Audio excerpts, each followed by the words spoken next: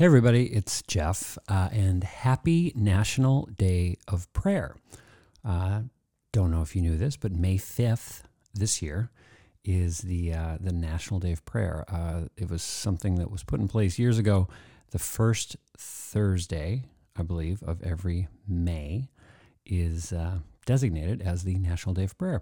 And so the reason I am greeting you on this day with it, and with a special podcast episode, is actually through some cool work that I've been blessed to be able to do with GMCC, which is a local nonprofit here in the Twin Cities area. The acronym comes from its original name, which was the Greater Minneapolis Council of Churches.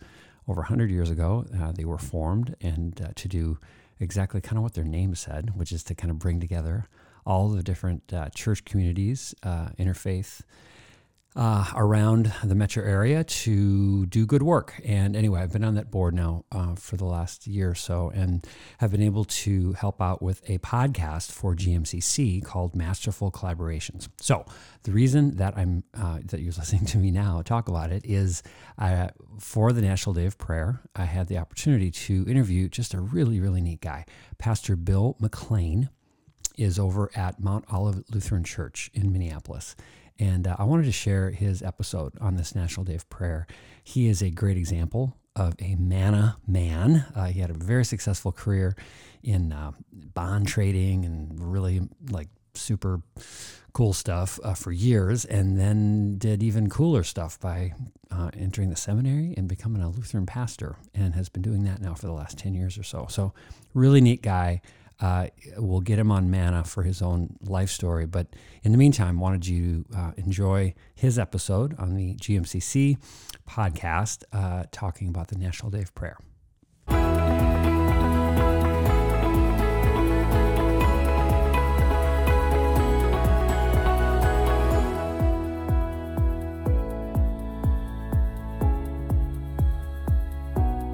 Hey everybody, welcome to the Masterful Collaborations podcast, brought to you by GMCC in partnership, of course, with the many people and organizations that help bring forth an equitable structure for collaboration and power sharing in areas of food, youth, and well-being.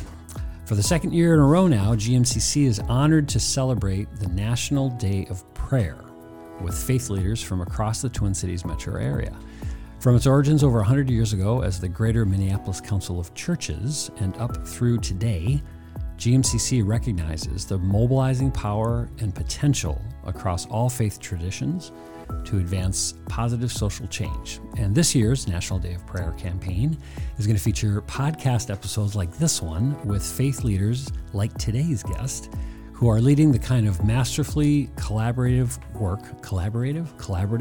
work GMCC is committed to sharing and shining more light upon. So today with us is Pastor Bill McLean from Mount Olive Lutheran Church, a church that literally covers a lot of ground here in the Twin Cities, with campuses here in Minneapolis and in Victoria, and another half a dozen affiliations all over the place. And Pastor McLean, or Pastor Bill, as he's known by his fans, has been at Mount Olivet now for the last 10 years after a very successful career in fixed income sales and trading. So he took that whole money changer table story in the Bible to heart, evidently. And in addition to leading several ministries here at Mount Olivet, he's also served on the boards of several community organizations. In fact, for any listeners out there who tuned in to last year's GMCC National Day of Prayer virtual town hall, you'll remember that Pastor Bill was part of that. In fact, he served double duty as not only a participant in our virtual town hall, but he was also a board member and an organizer of that whole darn thing. So we're very honored to have Pastor Bill back for round 2. Welcome, Pastor Bill, to our National Day of Prayer podcast. Thank you, Jeff. Great introduction. You did your research. I did a little bit of, thanks to LinkedIn, a little wiki. Yes, thank you. Done. So as I mentioned, you were with us last year. You helped us organize this last year, and where we gathered with other faith leaders to talk about kind of the state kind of the state of our metro area and the role that prayer kind of can play in the healing process and the communication process. And so to kind of start off, I mean, just because you have the unique position of actually being here a year ago, what's your assessment on how we're doing, over this last year? We're doing better. To sum it up, I have tried to place myself back a year. And as I look at it, we reopened on Palm Sunday with limited numbers. We had to space people. So reopening on Palm Sunday and then having Easter Sunday again was so joyous for all of us who could participate. This year was almost back to normal. But in the course of the last year, we... I'd say because of COVID, because of just all the circumstances that are colliding in our world, we've experienced heightened anxiety. Yeah. And I think as a representative of God, I sometimes bear the brunt of that heightened anxiety, and we've just got a lot of people who are mad about different things. Mad because we didn't open soon enough. Mad because we opened too soon. Yeah. Mad about the state of things in our community, in our world. Just a lot of heightened anxiety. Yeah. Well, and I do think as much as everyone has been excited over the last year to kind of get back to normal, because of what preceded it, the re-entry has been a little discombobulating because people are like they want to get back, but then getting back, and even the effects of COVID, the effects of a lot of the civil unrest in our communities, it still lingers. It's not like everything kind of went back to normal. So as we on this day are talking about prayer and also recognizing these lingering kind of effects, how are you seeing, let's take prayer first. As people are coming back, are you getting a sense at all of has the role of prayer changed at all, or is it needing to be sort of like, do people kind of need to get kind of back in shape, at all, or has the dimension changed because of what's shaken down over the last couple of years? That's a really good question. I have needed prayer more in the last year for myself, to center myself, to really have God help me sort out the main points. What am I stressed about? Get to really the crux of what I'm stressed about, and kind of forget all the little things and focus on the main things, the main points. And I think as a faith leader, I have always opened gatherings with prayer that is thought out, and I hope relevant for the folks who are gathered, and to maybe be an example of how to pray, because I just think people are stressed, and as things are getting back to normal, the temperatures lowering a little bit, but there are still people that are stressed. Easter Sunday, we had people very scared of COVID still, masked and really apprehensive about being here. Thankful to be here, but people are still afraid. Others are not. They're like, it's inevitable that I get it. I'm just going to get it and get it over with. Right. What about, last year when we met as a group in still the throes of COVID, or at least not yet out of the woods, and very much, in fact, I was reading something, I think it was last March, where the Chauvin trial was being streamed, and so it was very much at a peak of some of the civil unrest and the racial, kind of inequities and stuff. How does, and Mount Olivet is such a, like I mentioned in the introduction, it's a very expansive community, both by locations but also partnerships. How have you seen the Mount Olivet community at large respond to these matters of quote unquote justice? And I would imagine that it varies by parishioner, by location, by ministry area, just because you cover so much ground here.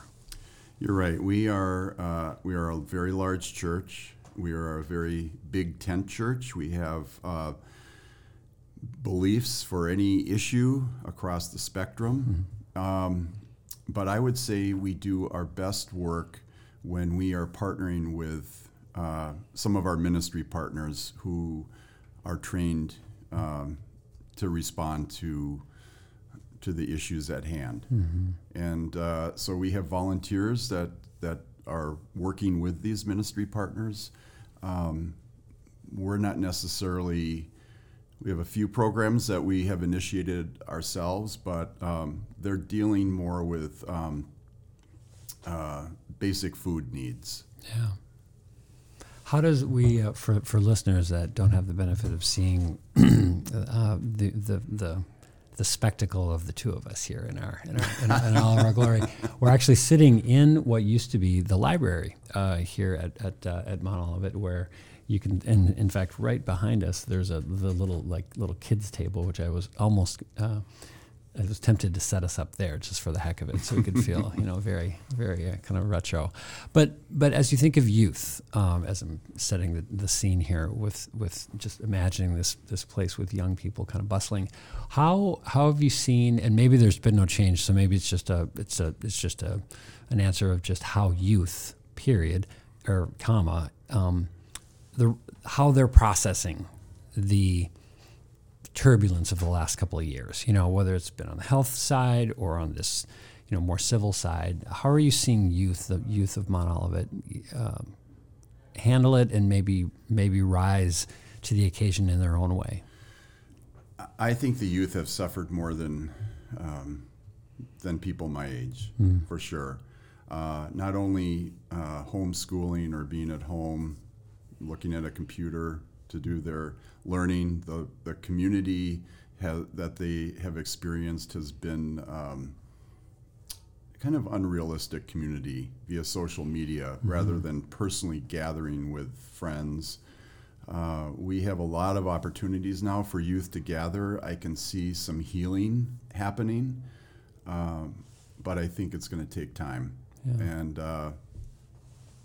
I just think the isolation has affected youth, and it's also greatly affected some of our older members who maybe live in senior facilities and they have had to stay in their apartments and be isolated.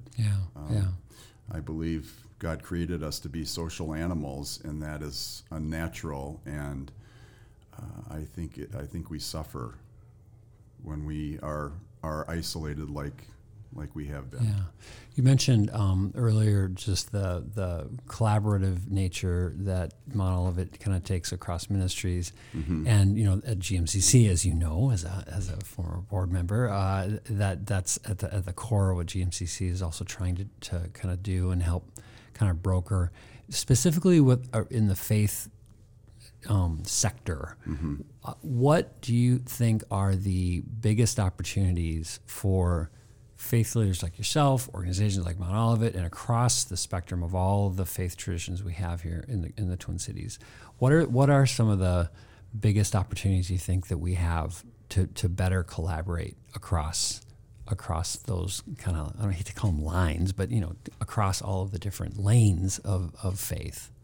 Well, last year at the during the panel discussion, Rabbi Zimmerman was talking about the good work that the downtown churches do, that they are in a partnership, and I have to say I was envious of that I want to be a part of that, but we're too far away from the city, but that they have collaborated in helping major social or justice issues in the city, one of the programs that I'm very proud of here is our Loaves and Fishes community meal. And during COVID, it was an important program for folks who had lost jobs, who were on the margins, didn't know where their next meal was coming from. So we had to drive through Loaves and Fishes, and I have had the privilege of talking to every car that comes through, and they know I'm a pastor, and they've specifically asked for prayer for certain things. But just getting to know these folks and knowing their situations, and it seems small, but I mean, we served about 2,000 meals a week. Wow. But it seems small, but just for these folks to have a faith community and the face of a pastor to relate to when they're experiencing difficulty, and in some of their cases, it was absolutely unexpected. Yeah. They never imagined themselves in the situation that they were in, and this was across racial and religious lines. Yeah. Well, and I think none of us know the levels of isolation that people are living in at any given time, and whether it's like literal isolation, like they're just cooped up at home, or just even the psychological or spiritual isolation, that then being able to see you as they're coming through and making that connection, even if it's a brief one, it's a touchstone. So. I know that we as a church have had a larger than normal increase in the number of funerals we've done. Yeah. And I have heard from people that, the national level of deaths is higher. And, I attribute that to, as a result of the isolation that people experienced. Yeah. Well, plenty of work to do. As we close off today in this episode, seeing that we are celebrating the National Day of Prayer, my last question is about prayer, and it is and we're going to ask everybody the same question. So, and then we're going to compare everybody's answers. I'm just kidding. Who has the best answer? Exactly. Yes. And they'll be crowned the king or the queen of the GMCC National Day. But going for that. But the last question is, what is your prayer? What would be your prayer for the Twin Cities community for 2022? Boy, that is a big ask. And you don't have to pray it. It's just like, what would it be like about, or what would be the kind of the theme for it? You don't actually have to launch into it here. Well, I think if we were to pray that God helps us to see more how we are alike, have similar needs and wants and desires, not only for ourselves but for our families. If we could just see that versus what our differences are, and not focus on our differences, but how we are alike as members of the human family. That would be my prayer, because I think we would get along better. Amen to that. I would say a big amen to that prayer. So, well, thank you, Pastor Bill McLean, and thank you all for tuning in to this episode and to the needs of the community that we all share. GMCC is honored to work with and for you to create masterful collaborations on this National Day of Prayer and on all the days that follow.